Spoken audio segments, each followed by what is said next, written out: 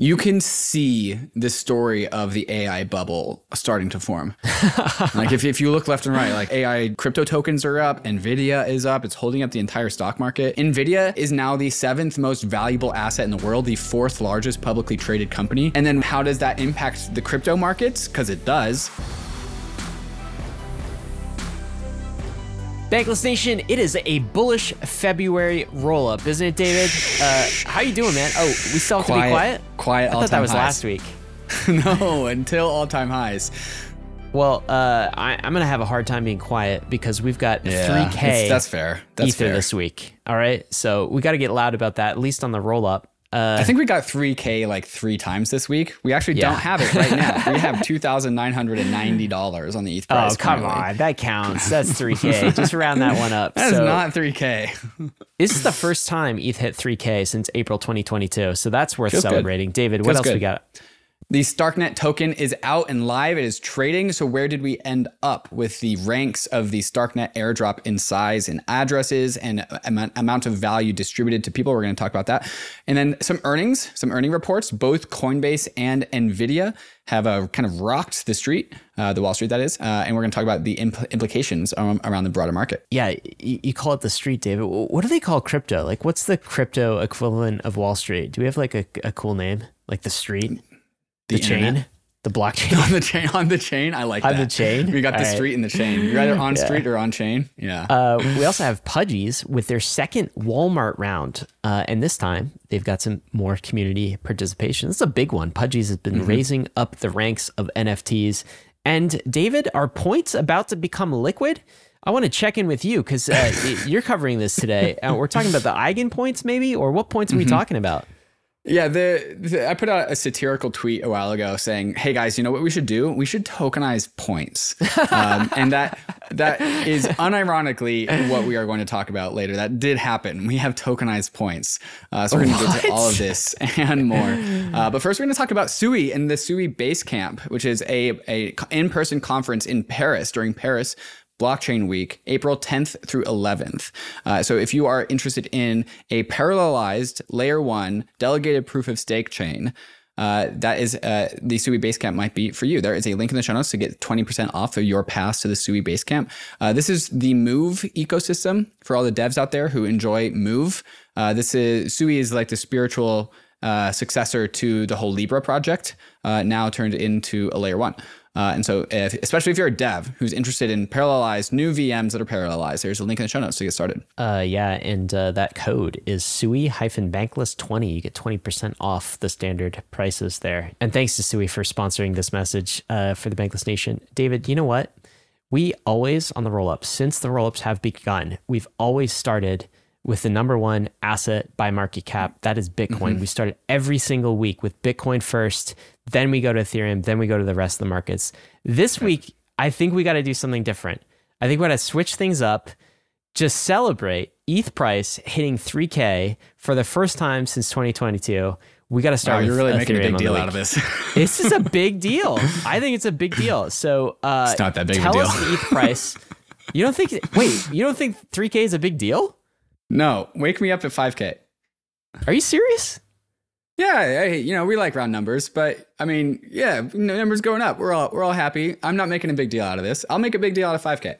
Okay. Well, then I'll take this one. Happy 3K, everyone, and we except are for David. Except for David, apparently, because he wants to wait for his celebration. I'm going to give you some bull post here, David, since you're not going to do it for the Bankless Nation. Last time we hit 3K, here's why I think this is a big deal. Last time we hit 3K was April 2022. We sort of flirted with 3K for the beginning part of all of 2022. And we were sitting on a whole bunch of time bombs at the time that the crypto community didn't know about. Time bomb number 1 was the Terra collapse. It was right after April. The last time we hit 3K, Terra blew up and took markets with it. And then we had the death of 3 Hours Capital. Then we had all of the BlockFi, Celsius, CFi failures. Then we had the Genesis fiasco. Then we had the $10 billion FTX SBF fraud. Okay. This time, the next time we hit 3K, which is now, hopefully we're above at the time you're listening to this, we are sitting on a completely different foundation. None of those things are problems right now. Now, we might have other time bombs that we can't foresee, but it's so early in the cycle. But those will happen later. Those will happen later. Right now, we've got tailwinds. We've got L2 hyperacceleration, like just so many L2 chains going on. We've got another episode about L2s coming out on Monday. Restaking yields. Okay, that's actually a narrative that is hitting Ethereum in a big way. ETH, the internet bond. We've got the ETH ETF. So I'm calling 3K as the floor this cycle, David. I think that this is a lower bound. And I think of course, we'll bob around these numbers for a little bit, maybe in the weeks to come, but this is kind of the new floor and it feels good. That's why I'm celebrating 3K, David. I love that you're calling it the 3K floor when we are currently at $2,978. It's still a floor. It's still going to be a floor this cycle. Like, do you know what I mean? Like if we go up by, to 10K, to 12K, to something else, and we come back down, I don't think we're going to fall below 3K. You're saying the bear market lows of next bear market will be above 3K. I think so. Yeah, I feel like that's a safe bet. Plus or minus whatever, plus or minus 10%, 20%, something like that. But we're in range. So I don't know. I'm bullish. I'm sorry you didn't come in with the bullish vibes for Ethereum 3K. I was not prepared for that, David. I'll come in. I'll do my service to this bullish podcast episode with a Bitcoin price because I'll just regurgitate some of the bullish Bitcoin observations from Nick Carter. First off, we're at 52. We started the week at $52,000 on the Bitcoin, down 1%. So ETH went up 6% this week. Bitcoin went down 1%, currently at $51,500. And then Nick Carter put out this tweet that I thought was, pretty nice summary of the current state of the Bitcoin landscape. It goes, Bitcoin observations ranked by the most impactful to the least impactful. Number 1, ETF flows are beyond the wildest dreams of even the most bullish analysts. Asset managers have barely activated their sales organizations. Hottest ETF launch in history. I kind of talked about this last week, but just like the sales arm, the marketing arm of Bitcoin ETF salespeople hasn't even started. So we still have a sales force behind BTF, the Bitcoin ETF incoming. The BitVM appears to be a fundamental step change in Bitcoin tech, enabling optimistic rollups without a soft fork. Explosion of VC dollars being allocated to Bitcoin startups, and particularly layer 2s. Ordinals and BRC20 frenzies have created a hot ball of money with the Bitcoin meta, particularly in Asia. And then he has some long tail stuff, finishing with the halvening is also a thing, I guess, he says. So these are all the reasons why Nick Carter is bullish on Bitcoin. Yeah, I'll double down on the VC dollars flowing in. I have never seen so many Bitcoin investable projects, like layer 2s in particular. It's an absolutely massive investment narrative right now. We did an episode actually with the Bitcoin Dave. So not Bitcoin you, David, but a literal Bitcoin Dave who's very excited. David Seroy, and he was talking about the BitVM project. So we put that out this week. If you guys want to get caught up on why people are excited about what's going on with Bitcoin, I think that's a great episode. David, let's talk about an episode with Nick Carter coming out sometime soon, within 10 days. You guys talked about Bitcoin. It's Nick Carter, so I imagine we talked about Bitcoin a little bit. Well, we talked actually about the Bitcoin civil war that's going on, because all of the hotball VC dollars that are going around Bitcoin are offending the other side of the Bitcoin cohort, which are the Bitcoin, they call them the fix the filter camp, because there's a part of the Bitcoin camp that wants to filter out all Bitcoin transactions that have arbitrary data in them. Are you serious? If it's beyond just a normal BTC transfer, they don't want it in the mempool. I thought all camps had something in alignment and harmony, and that is number go up. And so this innovation, this building on Bitcoin, doesn't that help number go up use case?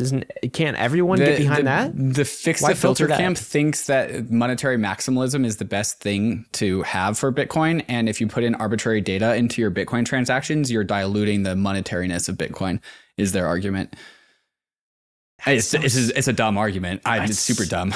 That's very silly. Okay. Well, interesting. That fight's still going on. Tell us about the ratio and then total crypto market cap. So ETH Bitcoin ratio, what are we at in the week? 0.0577 on the up and up in the last week or so, but still low. I'll start celebrating around 0.075.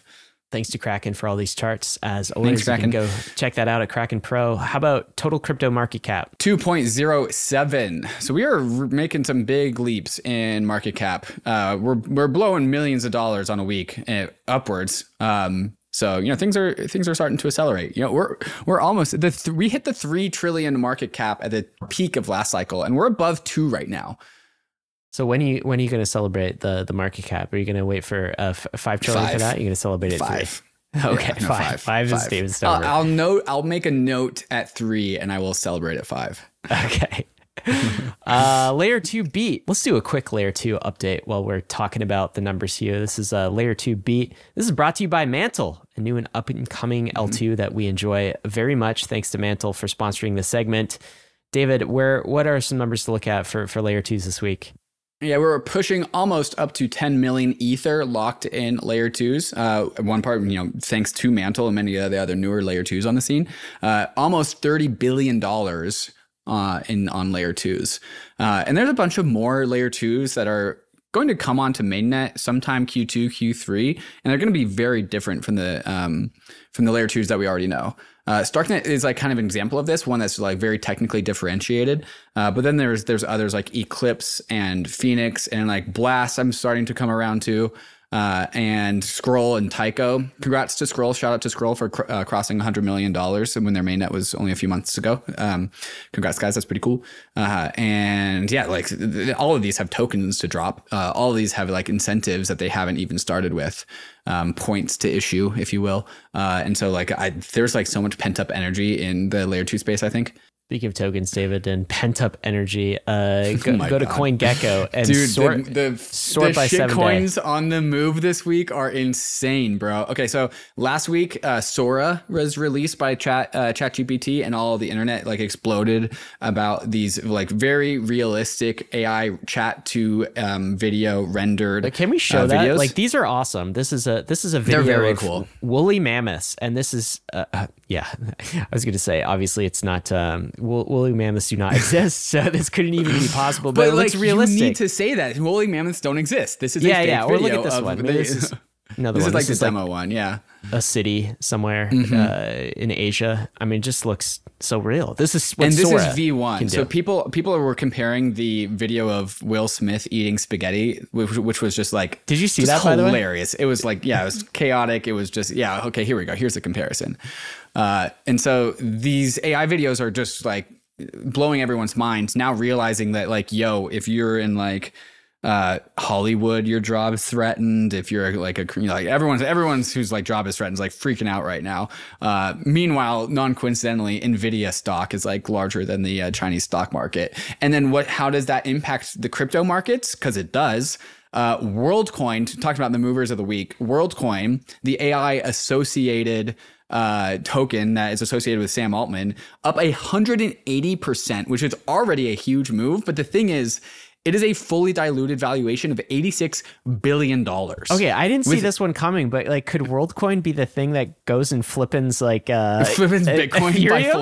by fully diluted market cap? Look, man, it's just behind Tether at this point. So it is the third largest chain in terms of fully diluted market cap right now.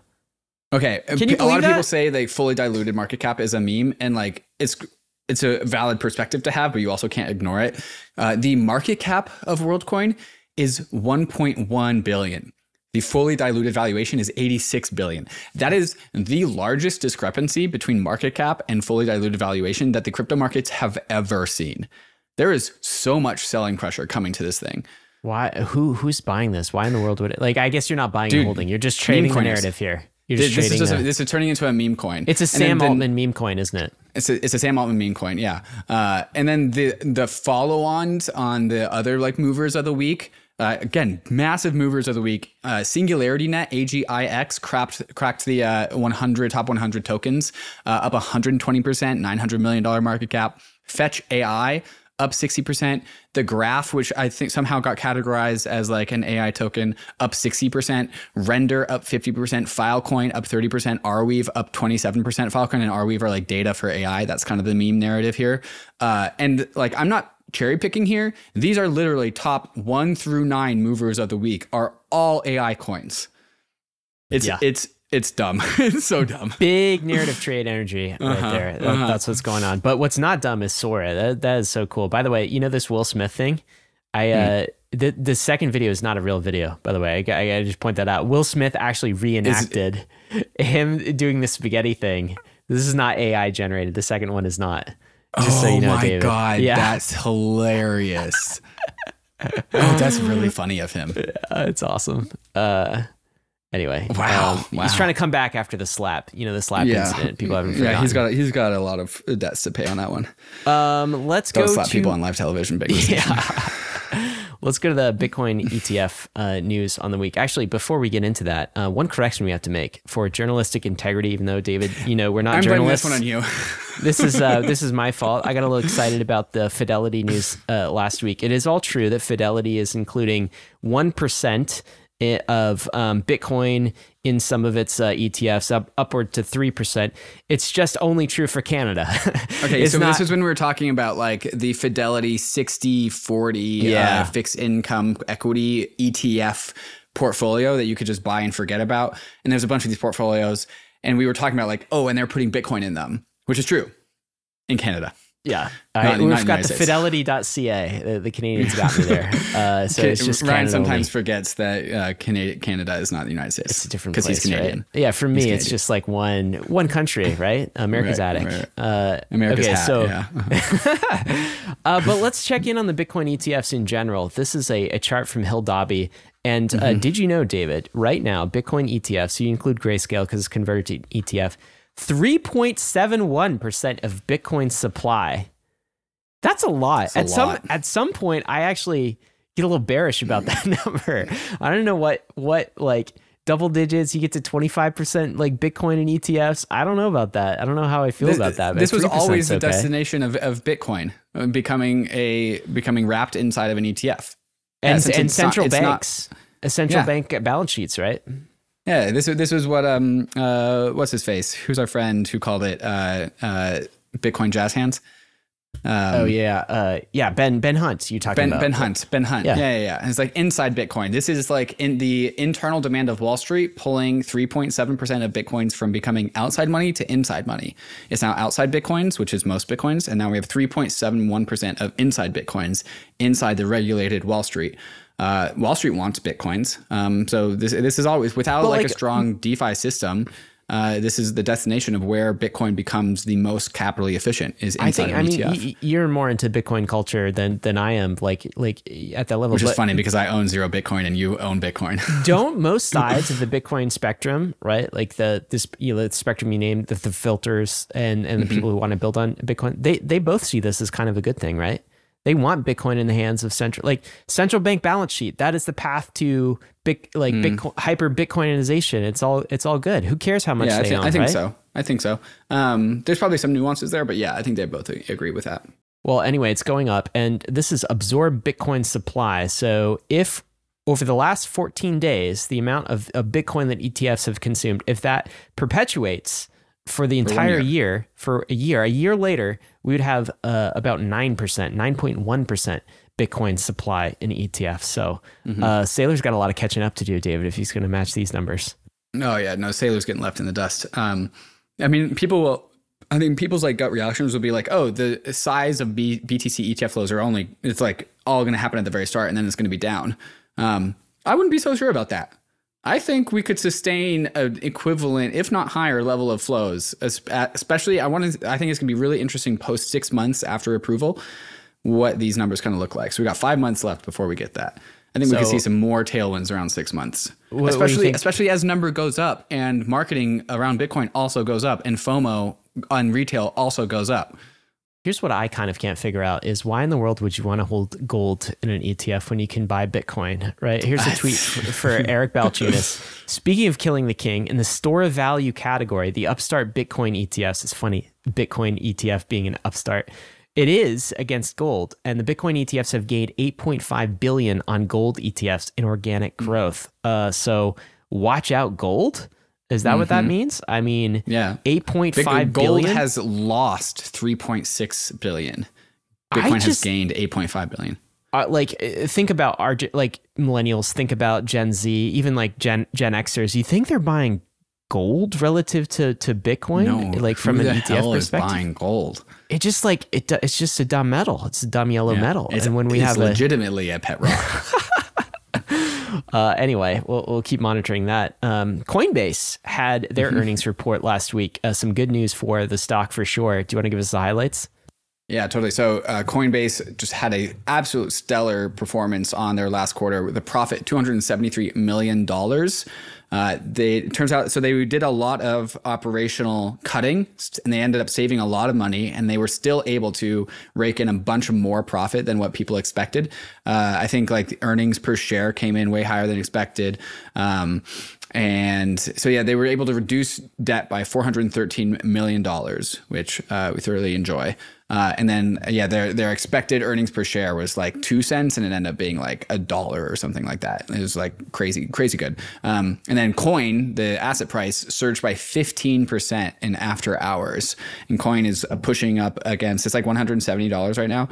It almost touched 200. But there's definitely some momentum around Coin for sure. And Coinbase did something very, very cool, which is you could actually mint the earnings, Coinbase earnings, as an NFT on Base, which I totally did because that's super cool. Did you mint this, Ryan? I did, yeah. You told me about it, so I just went and I did it. I did it in Farcaster, actually. It was super easy. I also did it in Farcaster, yeah. Yeah, it's very cool. What is the market cap of Coinbase now? Do you know that off the top of your head? Let me look. In my Boomer Robinhood app, the market cap of Coinbase is $40.1 billion. 40 billion. Okay. So cheap. I guess cheap. stack this cheap. About half a world coin then. Half of a world coin. All right. Well, let's talk about some more stocks that are up. Speaking of like old school tokens here, Nvidia posts revenue of like they had a big quarter basically, and huge, Nvidia stock increased. They had a big quarter, but they also had much? Very high expectations. Yeah, and they so there was those expectations. $20.6 billion in revenue was expected. That was what analysts were coming to consensus around. And they actually reported $22 billion. So beating by $1.5 billion. So earnings per share, $4.6 expected. What they actually got is $5.16. Overall, the stock price went from 670. Ryan's laughing because I'm talking about Boomer equity numbers. Yeah. Stock price went from $675 to $740 after hours. Total market cap of $1.7 trillion. Reminder, total crypto market cap, $2.06 billion. Nvidia is not much behind the entire crypto market cap. Nvidia is basically one crypto. It's one crypto. Pretty much the same. I was also laughing because of this meme. Do you see this? It's like Atlas holding this giant ball, the world on his shoulders, the entire global economy, and Nvidia is propping it up right now. I think Nvidia has been a huge reason why S&P and all the stock indexes are up. Like that is the stock story right now. All these you AI. can see the story of the AI bubble starting to form. Like if you look left and right, like what AI crypto tokens are up, Nvidia is up, it's holding up the entire stock market. Nvidia is now the 7th most valuable asset in the world, the 4th largest publicly traded company. Gold, by the way, is the most valuable asset in the world. Bitcoin is 10th. Ethereum 30th behind Home Depot. Dumb. Yeah, Home Depot. That's probably the most embarrassing one. Also, MasterCard. I feel like JP Morgan Chase. Once we flip in one of those big banks, that'll feel really good on the Ethereum we need side to be of things. higher. Ethereum ought to be higher than every single bank. Look at this. You think Nvidia is going to flip Apple and Microsoft? Let's see. $1.9 trillion. Nvidia is $1.9 trillion. Apple is $2.8 trillion. If the AI bubble continues, for sure. Just Microsoft has some of that tailwind though, right? With totally. Kind of open AI investment and everything that they're doing with AI, they get some of that too. So we'll have to see. Yeah. David, we're getting back to crypto when we come back. What do we got coming up? Coming up next, we're going to talk about the STRK token. Was it the largest airdrop in history? We're going to unpack some of the numbers. Pudgy Penguins continue to not lose, just racking in the dubs. And then Eigenlayer collects $100 million from A16Z. I'm going to talk about all of this and more, but first, a moment to talk about some of these fantastic sponsors that make the show possible, especially Kraken. Where would we be without Kraken and their glorious charts guiding us through the weekly roll-up every single week? Thank you so much, Kraken. Let's go hear from them right now. If you want a crypto trading experience backed by world-class security and award-winning support teams, then head over to Kraken, one of the longest-standing and most secure crypto platforms in the world. Kraken is on a journey to build a more accessible, inclusive, and fair financial system, making it simple and secure for everyone, everywhere, to trade crypto. Kraken's intuitive trading tools are designed to grow with you, empowering you to make your first or your 100th trade in just a few clicks. And there's an award-winning client support team available 24/7 to help you along the way, along with a whole range of educational guides, articles, and videos. With products and features like Kraken Pro and Kraken NFT Marketplace and a seamless app to bring it all together, it's really the perfect place to get your complete crypto experience. So check out the simple, secure, and powerful way for everyone to trade crypto, whether you're a complete beginner or a seasoned pro. Go to kraken.com/bankless to see what crypto can be. Not investment advice. Crypto trading involves risk of loss. It's everyone's favorite season in crypto, tax season. And crypto tax is always an absolute headache, especially for all you degens out there. But it doesn't have to be a nightmare. That's where Crypto Tax Calculator comes in, the software built for degens by degens. As Coinbase's official global tax partner, Crypto Tax Calculator focuses on making complex transactions into easy ones, supporting over 300,000 currencies across Ethereum, Arbitrum, Optimism, as well as 1,000 other integrations as well. It's as simple as connecting your wallet, pulling in all your transactions, and following the automated suggestions to quickly and accurately calculate your tax obligations. Plus, for all the airdrop farmers out there, Crypto Tax Calculator has your back, as they are consistently adding support for new and upcoming layer 1s, layer 2s, and all the airdrops that you're currently farming. 2024 is the year when the degens do their crypto taxes with speed and confidence. Make taxes this year easy and affordable with Crypto Tax Calculator. Sign up at cryptotaxcalculator.io and get a 30% discount with code BANK30. Click the link in the show notes for more information. Arbitrum is the leading Ethereum scaling solution that is home to hundreds of decentralized applications. Arbitrum's technology allows you to interact with Ethereum at scale with low fees and faster transactions. Arbitrum has the leading DeFi ecosystem, strong infrastructure options, flourishing NFTs, and is quickly becoming the Web3 gaming hub. Explore the ecosystem at portal.arbitrum.io. Are you looking to permissionlessly launch your own Arbitrum Orbit chain? Arbitrum Orbit allows anyone to utilize Arbitrum's secure scaling technology to build your own Orbit chain, giving you access to interoperable, customizable permissions with dedicated throughput. Whether you're a developer, an enterprise, or a user, Arbitrum Orbit lets you take your project to new heights. All of these technologies leverage the security and decentralization of Ethereum. Experience Web3 development the way it was always meant to be: secure, fast, cheap, and friction-free. Visit arbitrum.io and get your journey started in one of the largest Ethereum communities. The STRKnet token is now live. We said it was coming, and here it is. The question in my mind, David, is how big was this? Was this one of the largest or the largest airdrops in history?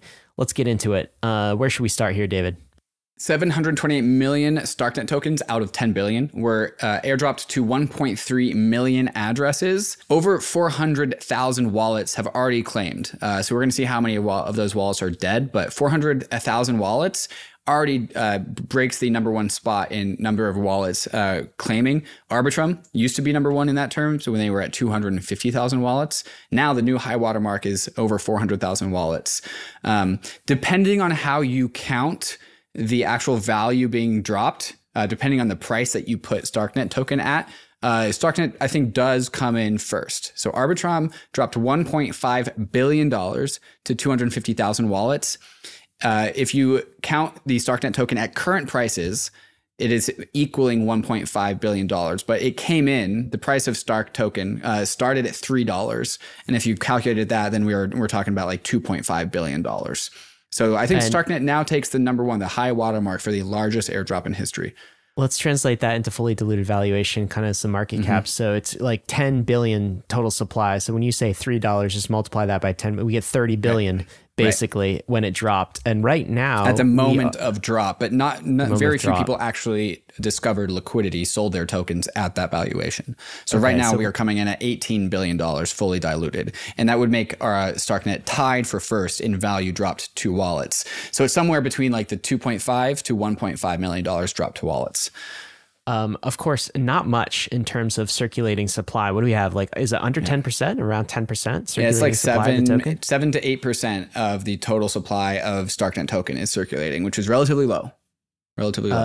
But from a fully diluted valuation perspective, where does that stack up? Maybe let's take a quick look at that. So maybe comparing it. No, let's not compare it to WorldCoin. That would be sad. Let's compare it to some of the other layer twos. So Arbitrum is still a little bit ahead, at least at the time of recording, but they're kind of neck and neck. So Arbitrum is 18.5 billion, and then StarkNet would be the second 18.4, most valuable layer 2 out there at 18.3. After that, you have to scroll a little bit down and you see Optimism at 15.7, and then keep scrolling. Am I missing anything? Matic. So that'd be Polygon at 9.7. Is lagging the market so hard. It really is right now. So what do you think? Do you think that like this is a rational valuation, or like what's your take on StarkNet versus these other layer 2s? In terms of valuation, I'm going to like. People are like kind of poking fun at StarkNet for having such a low amount of total locked value inside of StarkNet, saying like the amount of total locked value in StarkNet doesn't match the actual the fully diluted valuation. There's something like $110 million in value on side of StarkNet. But like you're kind of like you're like judging these things against like Arbitrum or Optimism. But that's not like the best way to compare these things, because these are different roll-up constructions that are meant to do different things. StarkNet is really about like a lot of compute, not necessarily a lot of DeFi. While they do want DeFi, they also want like things like fully on-chain games, and fully on-chain games aren't really going to take in a lot of TVL. Anyways, it's like judging a fish how to climb a tree.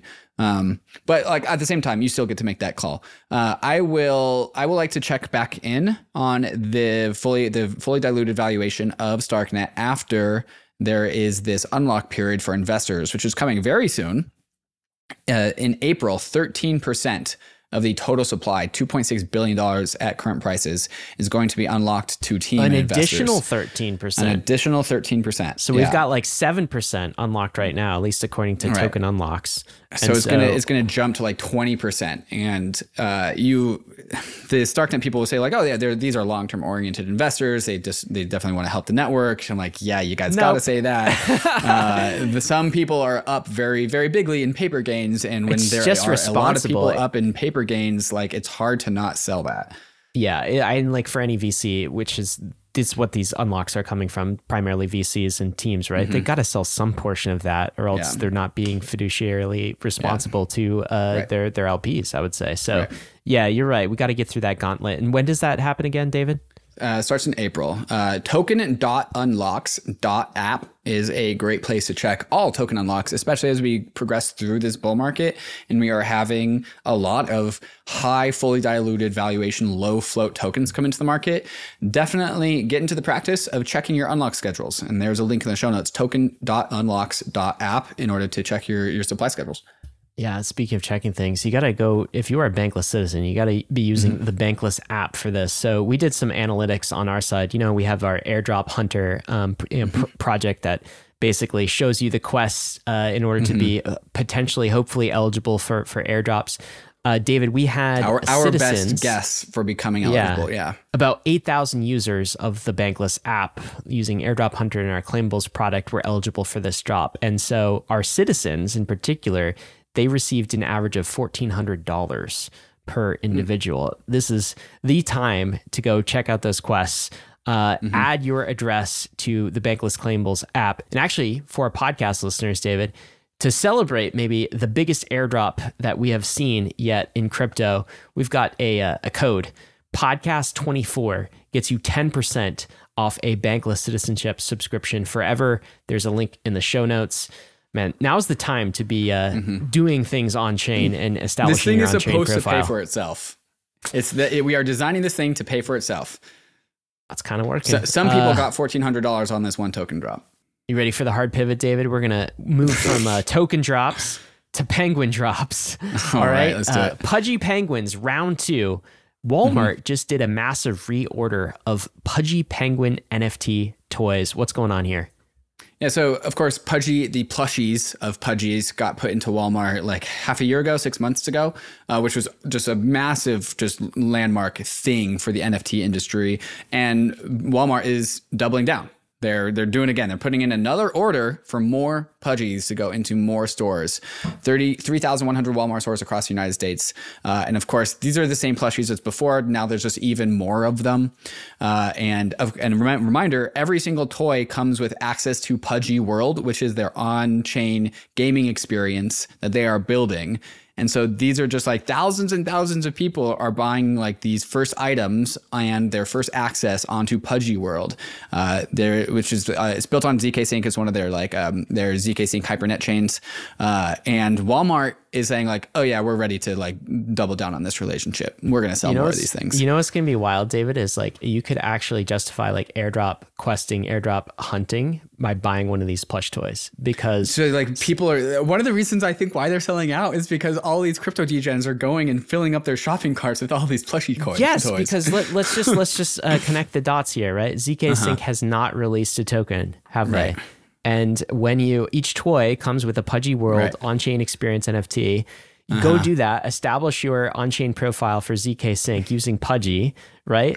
Will an airdrop happen as a result of this? I don't know. Who knows? But go look at history, right? Right. Like you could just, and then you could imagine, I'm sure there are some crypto degens sort of playing this game. I'm sure there's also a lot of kids who just see a cute penguin. They buy a penguin. Right.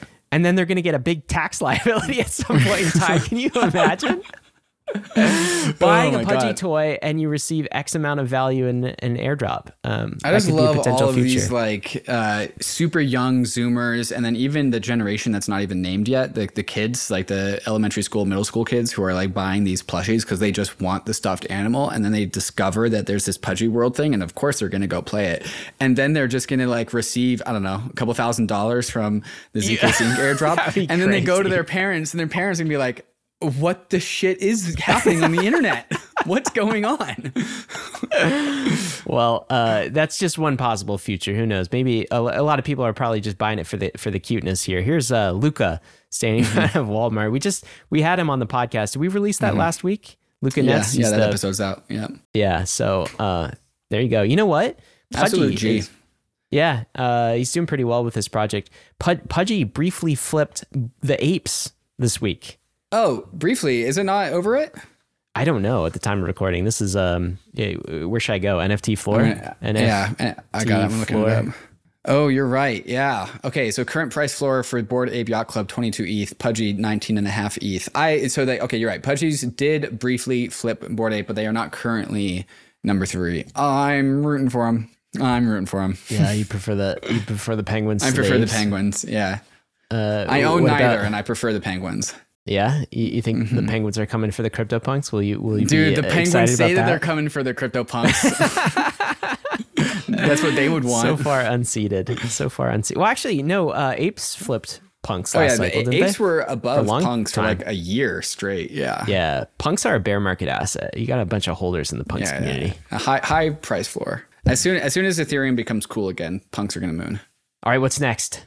Coming up next, the Athena mainnet drop. We're going to talk all about that. The SEC gets sued. Circle's going after Tether. Yuga Labs acquires proof, and EigenLayer points get tokenized, but not by EigenLayer. We're going to talk about all of this and more. But first, I'm going to talk about some of these fantastic sponsors that make the show possible. Mantle, formerly known as BitDAO, is the first DAO-led Web3 ecosystem, all built on top of Mantle's first core product, the Mantle Network, a brand new high-performance Ethereum Layer 2 built using the OP stack, but uses EigenLayer's data availability solution instead of the expensive Ethereum Layer 1. Not only does this reduce Mantle Network's gas fees by 80%, but it also reduces gas fee volatility, providing a more stable foundation for Mantle's applications.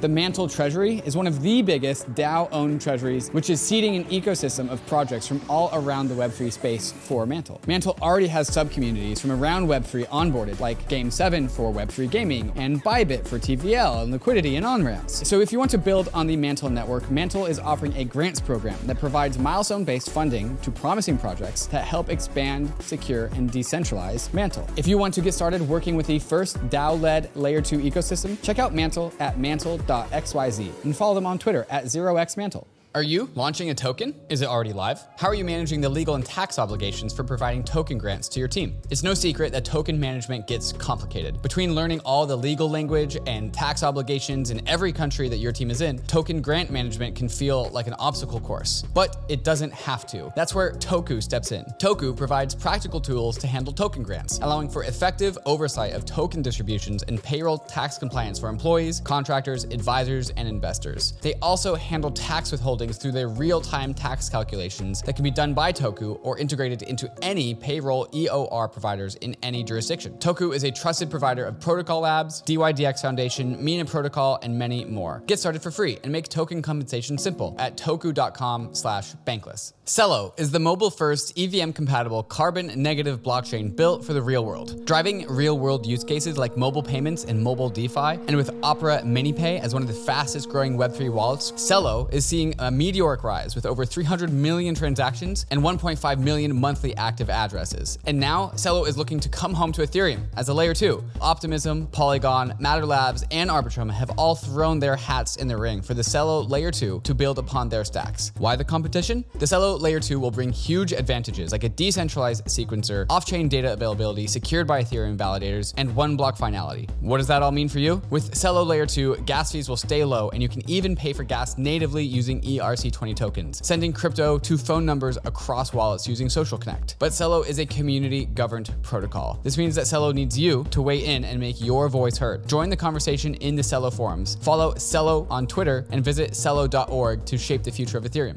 A16Z has invested $100 million into Eigenlayer. I guess it was a new fundraising round for Eigenlayer, which was a one-of-one by A16Z. Makes a ton of sense to me. And so undisclosed valuation as to what Eigen Labs raised at. But to me, this makes a lot of sense, Ryan. A16Z's got a fantastic crypto research team. There's a lot of research left to be done about restaking and AVSs and what even all of the total products could be built on Eigenlayer. A16Z is kind of in it for the long run. And then I thought this was kind of cute in the actual article announcing this raise. The definition of, do you know what the definition of Eigen is? It's a German word. I actually don't. What does Eigen mean? So Eigenlayer means your own layer, as in build your own layer. Okay. Build your own layer workshop. Okay. And so, and then own as in own? Yeah, exactly. And then own as in read, write, own. So I thought that was cute.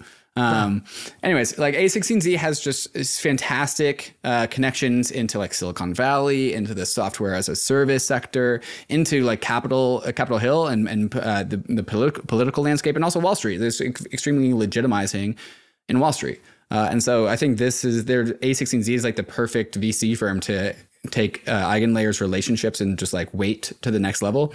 I think this is Eigenlayer is swinging for the fences. I think they're going big. They're going for as big as they can get, which makes sense because they are doing something. They are exploring a frontier that is brand new to all of crypto and actually allows crypto to escape beyond some of its how much internal ETH in insular stuff. How much ETH is in Eigenlayer right now? $8 billion. $8 billion. So what would that be like? Would that be close to 2 to 3 million in terms of supply? ETH supply. Oh, ETH supply. I don't know. I mean, we're just looking at layer 2s. Layer 2s have 10 7.8 billion in Eigenlayer, 7.8 billion, and then what is that in ETH terms? Approaching 3. I mean, that would be quite the flippening if at some point in time the amount of Ether in terms of supply or value, whatever, dollar value, flips the amount of Ether in layer 2s. That'd be very interesting. Not saying it could happen, but. Well, Eigenlayer will be able to actually increase the productivity and the utility of layer 2s. So there's going to be some symbiosis here because you're going to be able to take Eigenlayer LST tokens. Renzo actually announced this last week that you can mint Easy ETH, the Renzo liquid restaking Ether token. You can mint it natively on layer 2s. And so that will actually count for both Ether in Eigenlayer and on layer 2s. Well, people are going crazy for Eigen points right now, and including, I guess, A16Z through their purchase. But KelpDAO is doing something interesting. They are issuing synthetic Eigen points, introducing KEP, which is Kelp earned points. What is this? Mm-hmm. Basically, it is a claim on an eigen point that KelpDAO is earning from all of their ETH deposited into EigenLayer. So basically, they have tokenized EigenLayer points that they have in their like quote unquote treasury. And so now like restakers will be able to transfer and trade their earned points as tokens on Ethereum. I cannot believe we just tokenized points. Well, but it's interesting because they are definitely not in control over like the minting of points or the supply of points or anything to do with points. There's no settlement assurances. There's no property rights around points. So in theory, EigenLayer would be like, we're yoinking your guys' points. Like there's technically nothing stopping EigenLayer from doing that. Right. They could basically say, hey, anyone with cap just doesn't get points, right? If they wanted to. Yeah. Points are not, if you're listening to our points episode, points are not a smart contract. There's no contract about points. They are a number in a database that can be changed at will by the issuing entity. So Kelp is just like taking a gamble that EigenLayer is not going to like mess with their points. Good old fashioned social contract. We'll see how that works out. Athena mainnet. What is Athena, David? I have not been following this. Athena is a new stablecoin, a USDE stablecoin that is created via this pretty novel mechanism. It is created via yield on two sides of a trade. One is the yield of staked ETH, and then the other is the yield of funding rates from people who are paying to go short Ether in a leverage fashion. So you slap these two yields together, you can earn them at the same time, and then this trade kind of trades out. So it's a delta neutral hedging trade that produces yield as a result. If I was better at DeFi, I would have a better way to explain that. But basically, this is how this works. We should probably do a show on this. It's generating some hype for sure. And it's also generating some controversy just because like there's a lot of yield that is being advertised here, like over 20%. And that is like triggering people's PTSD from Terra Luna. Yield on what? On like $1, right? So this is what they're producing here is an Ether-based synthetic dollar that's offering like 27% APY. All right. Right. And when you see a dollar representation that's offering like close to 30% APY, you immediately go back to how is that possible? Where's the yield coming from? Is Anchor this real? protocol on Terra Luna is another like algo stablecoin. People get freaked out about this, but it's generating the yield in a different way. How would you describe it? Right. Well, kind of what I said. So you have the yield of staked ETH, from Lido staked ETH, and then you also have the yield from funding rates that people are paying to short Ether, and you get both of these things. And the actual mechanism for how that flows into the dollar, I'm not totally sure. I need to brush up on this, but like it checks out. It does check out. There are plenty of risks in this system. There's a bunch of dependencies. A lot of this capital is on centralized exchanges, and so that's a risk. This is not a decentralized stablecoin. It is a stablecoin. It's not decentralized. It's a pretty cool experiment, and this experiment just hit mainnet, and now that's kind of like what the news is, and everyone's kind of reacting to it. I think we do not have time to explore all of the risks or get into that today, certainly, but there'll be some links in the show notes, and then maybe expect an upcoming Bankless podcast in this category. Are we committing to that? I think we should.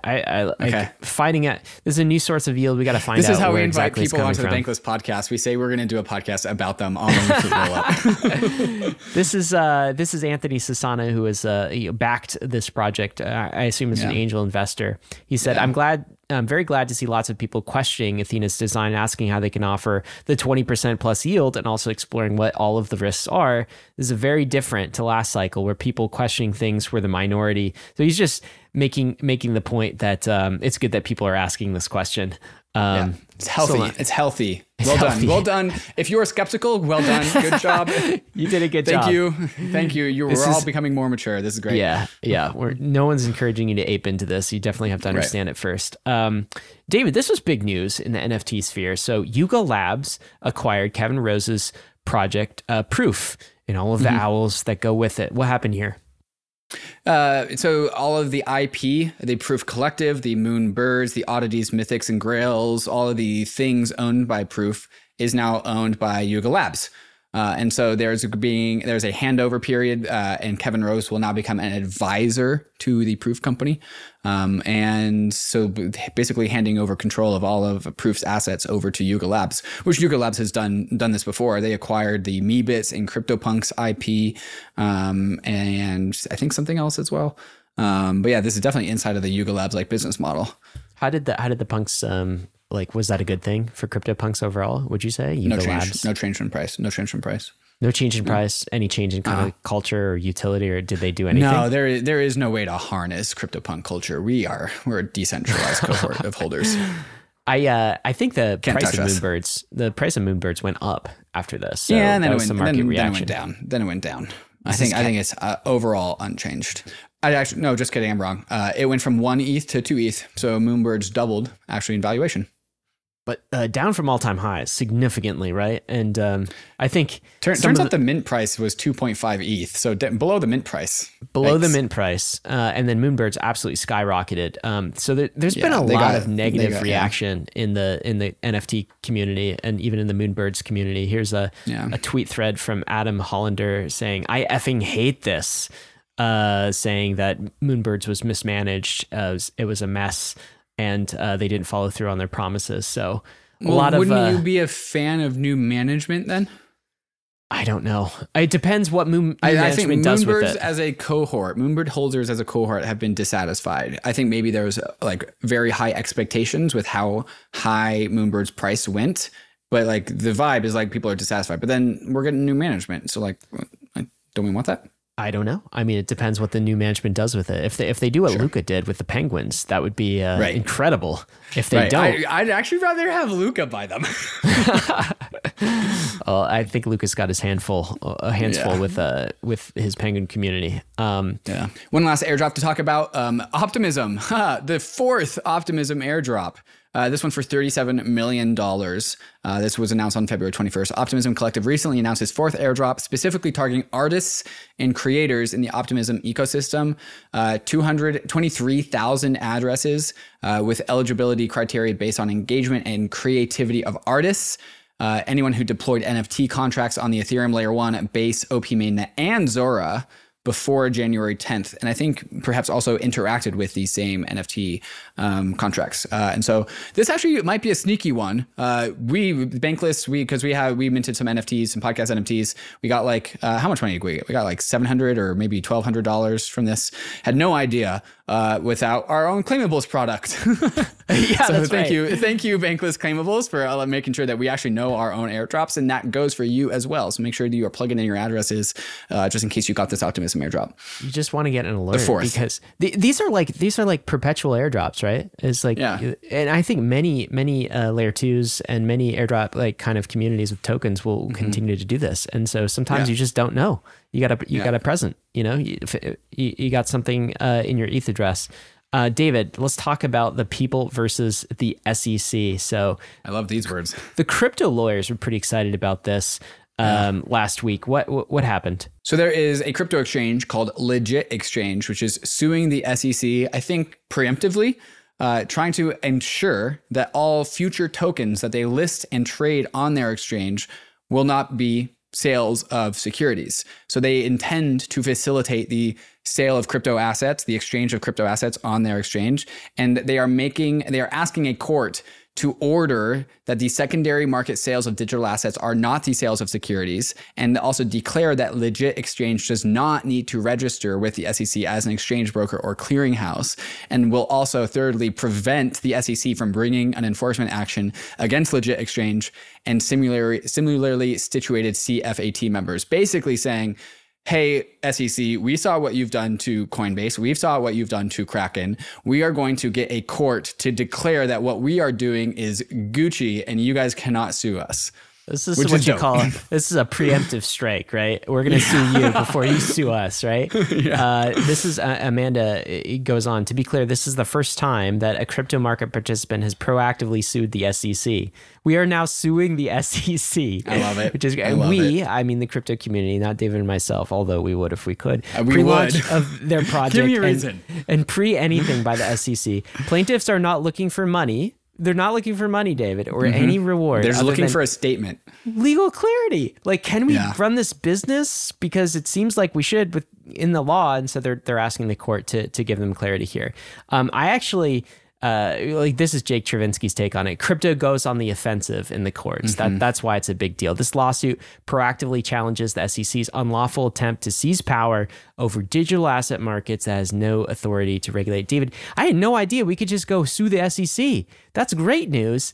And so I asked all the crypto lawyers on crypto Twitter, like, how about we just launch a class action lawsuit against the SEC on behalf of American citizens and retails for the millions of dollars in missed token airdrops that we didn't get because we live in America. Billions. Did I say millions? To have claimed my Celestia tokens, Gary, but I did not. I don't have any Celestia tokens because of Gary Gensler. Right. So I tweeted this out and I asked, hey, is that a dumb idea, crypto lawyers? Is this like possible? And a whole bunch of Twitter responses were like, yeah, I'd join that class action lawsuit. I would join money on DYDX. I would love to, yes. I missed STRK. DYDX tokens, Celestia tokens. TIA, I missed all of these things. It probably cost me tens of thousands, if not hundreds of thousands of dollars. I would jump in. Can we bankrupt the SEC? I would love to, right? I would love that. Okay. Well, apparently Jake Travinsky says, not your lawyer. Here's the thing. They have this thing called sovereign immunity, David, which is if you are a government regulator, you have sovereign immunity. It's your trump card. So we're not able to involve them in a civil case like this, unfortunately. Oh, wait, you got my hopes up. What the shit is this? He said there's still a chance, though, David. Jake Travinsky, again, not your lawyer, is not legal advice. Right. I'm sure he'd want us to say that, but you'd have to talk to your own lawyer to analyze whether this is possible. I'd like to think the legal system would find a way to deliver justice in a case like this, but the principles of equity only go so far. TLDR probably don't. That's probably not a good idea, unfortunately. Damn it. I know. Well, that was a fun little segment then. We tried, though. I got something else that's pretty fun. Yeah, go for it. Where in the world is Do Kwon? Do you remember? Last I checked, it was Montenegro and then back to South Korea. Am I remembering this correctly? Wasn't he in South Korea? No. So South Korea and the United States have been fighting over Do Kwon for extradition. Oh, they both won. We both won because he's a South Korean citizen, also an American citizen, maybe, but mainly her. I know he went to Berkeley, so he lived in America. Stanford. I think he went to Stanford. One of those. Yeah. Anyways, he is going to be extradited to the United States. It's about damn time. He has been in Montenegro since his arrest in March of 2023. And so he's coming home. Do Kwon, coming home on shore. Wow. What's going to happen? I mean, will this be an SBF style court case? Are we in for something like that? It won't be as big a deal, I'm sure. They won't have the immediate fanfare, but there's less like dirt to like dig up. And but like I would love to see some of the internal conversations inside of like the Terra Luna Slack, for example, or whatever they used. One of my reactions to this is if the US wants you, like the US is the boss of global finance. Right. If they want you for financial crimes, they always get you. They get you. Right? Yep, like people are extradited from all over the world. Outside, maybe if you live like Russia and China, there's no such thing as jurisdictions. It's just the US. Can I bring up something that's actually pretty adjacent to this, but still relevant? Yeah. I think this is worthwhile to know. This is a very big deviation side quest. Okay. Did you know that China sold AI technology to Iran? And Iran has extradited a German Iranian citizen using AI facial recognition technology to find him. And they extradited him from Germany to Iran and is going to be executed in Iran. Wait, are you serious? Wait, so I lost the train here. So there's China, there's a German citizen in Iran. Right. Okay. So China AI technology purchased by Iran. Okay. Iran uses that AI technology to identify a German Iranian dual citizen living in Germany.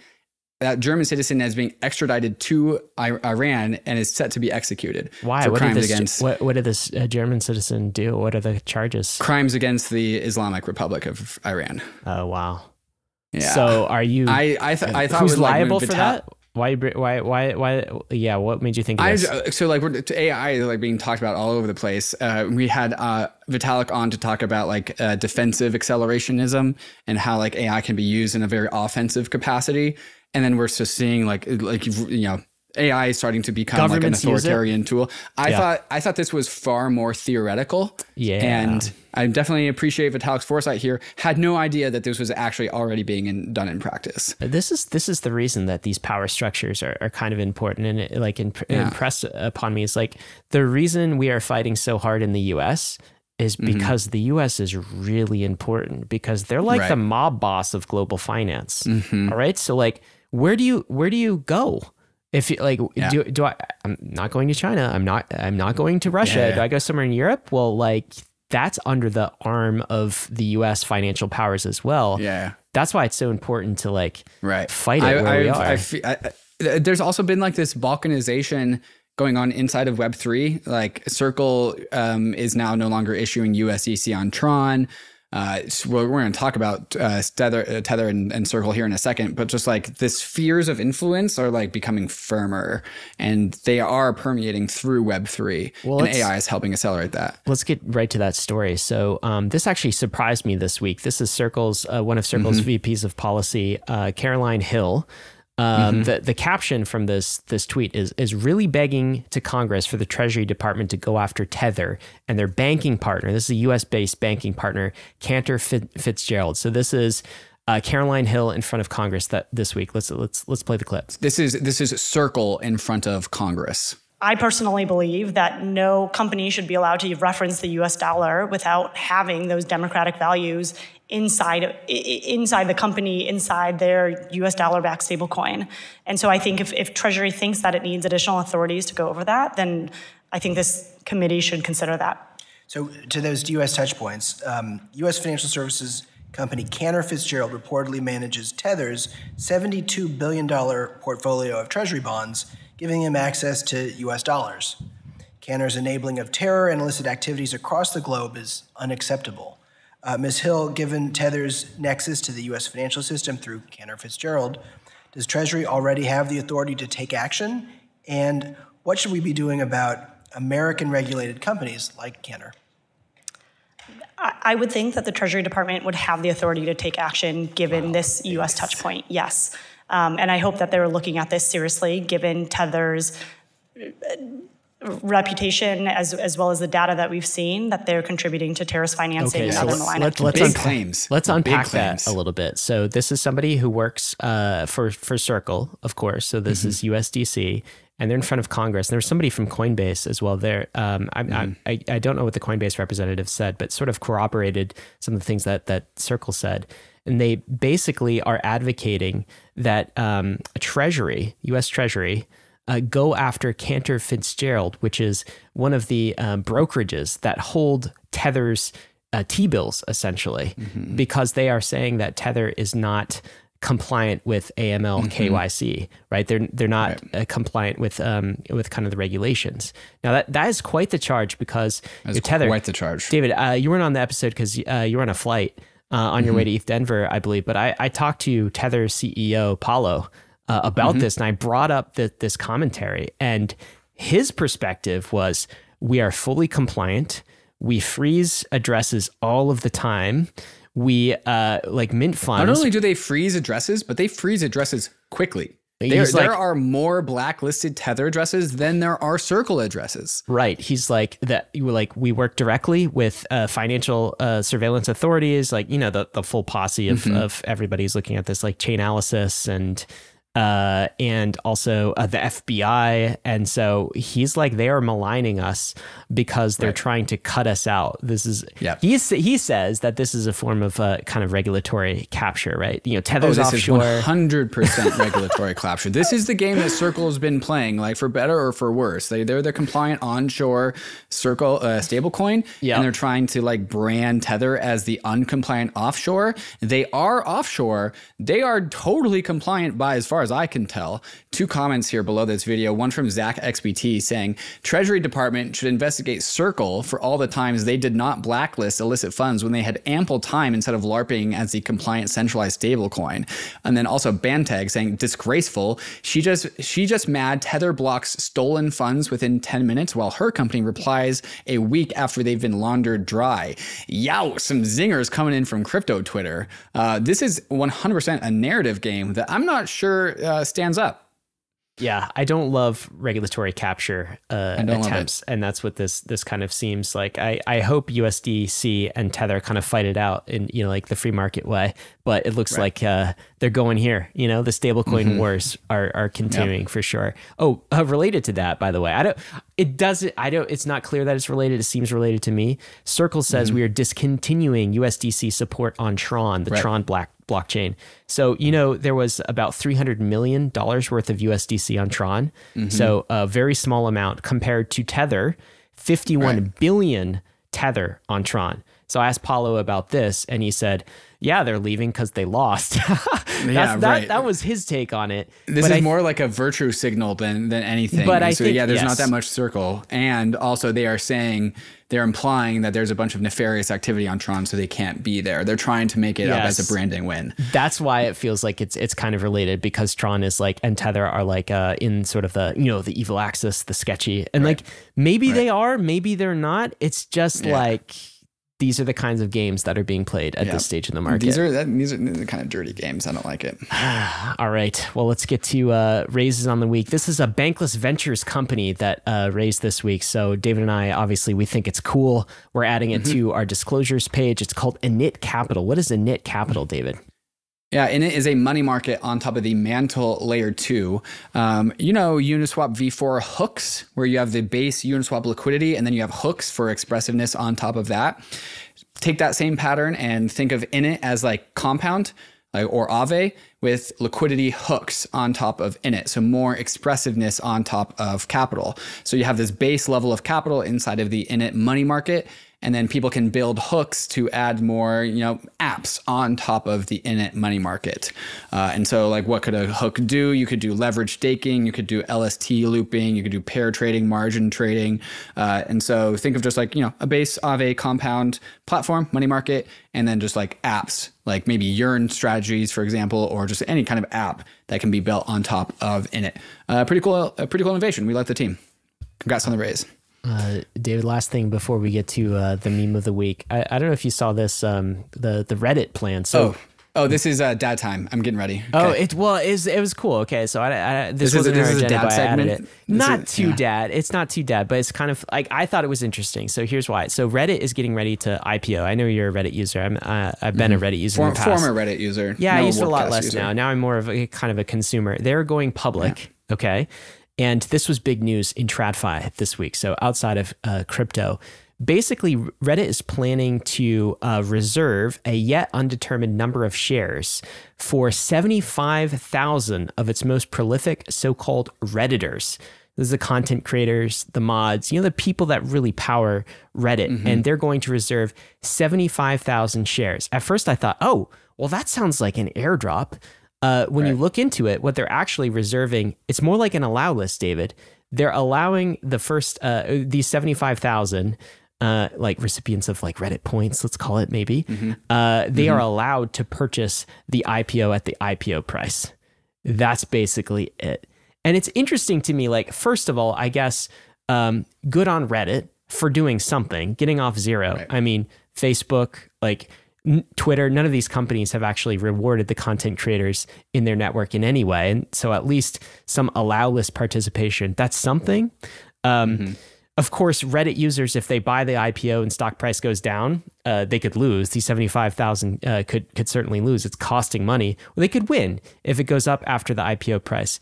But wow, imagine trying this in crypto, right? In crypto, users are demanding airdrops. If we are working inside of a network and the network does not provide rewards for the work that we are doing, whether it's an Ethereum staker or whether you're contributing to a network as a user or a content creator, we'll just leave. We'll go to the network that does give us that. And so what I think is going to be interesting to observe over the next, 3 to 5 years, let's say, is I think crypto is really going to move the social Overton window of like requiring some of these established Web 2 companies to give to their main users, their content creators, basically like the journalists, and the curators who make it all possible. They'll have to move in that direction because I think those creators, those users will start to demand upside, and crypto will be a forcing function to that. So sometimes I see the, outstretched hand of gimme airdrop. We talked a little bit about that. And sometimes I see entitlement, and that's true. There are some entitled people who just want airdrops for doing nothing. On the other hand, another way to reframe that is, at least we're pushing the Overton window towards forcing companies like social network companies. Wealth distribution towards the long tail. Yeah. That's right. So that was the take here. And like, love it. Kind of a crappy airdrop though. It's just allowance. I wonder how much of this is constrained by just regulations. Can they actually just give away equity? Probably not. They probably can't. You're right, David. I'm sure you're right. This is not them just like, oh, we'll allow like our Redditors to buy our bags. No, like I don't think the SEC will allow them to do anything more creative than that. Yeah, and that's why we have to push on this on the technology side too, and push on the regulatory side. David, we've got a meme of the week. What are we looking at this week? This is our meme. And so I actually don't know. I think maybe our graphic designer at Bankless made this. So, coming to a Walmart near you. We have 2 action figures, male crypto podcaster. This one's me. And here's Ryan, Ethereum podcaster. I got crypto podcaster. You got Ethereum podcaster. Yeah. Highly detailed. Look detailed. at your jawline, bro. Yeah. That's a good looking jawline. That is not real life. You're looking like Superman. Yeah. I look like Ken. You look like Superman. Well, Walmart's a good place for these, David. So move aside, penguins. We're going to be there too. Got to end with this. Of course, you can find all of our disclosures at bankless.com/disclosures at any time, and risks and disclaimers. Crypto is risky. You could lose what you put in, but we are headed west. This is the frontier. Not for everyone, but we're glad you're with us on the Bankless journey. Thanks a lot.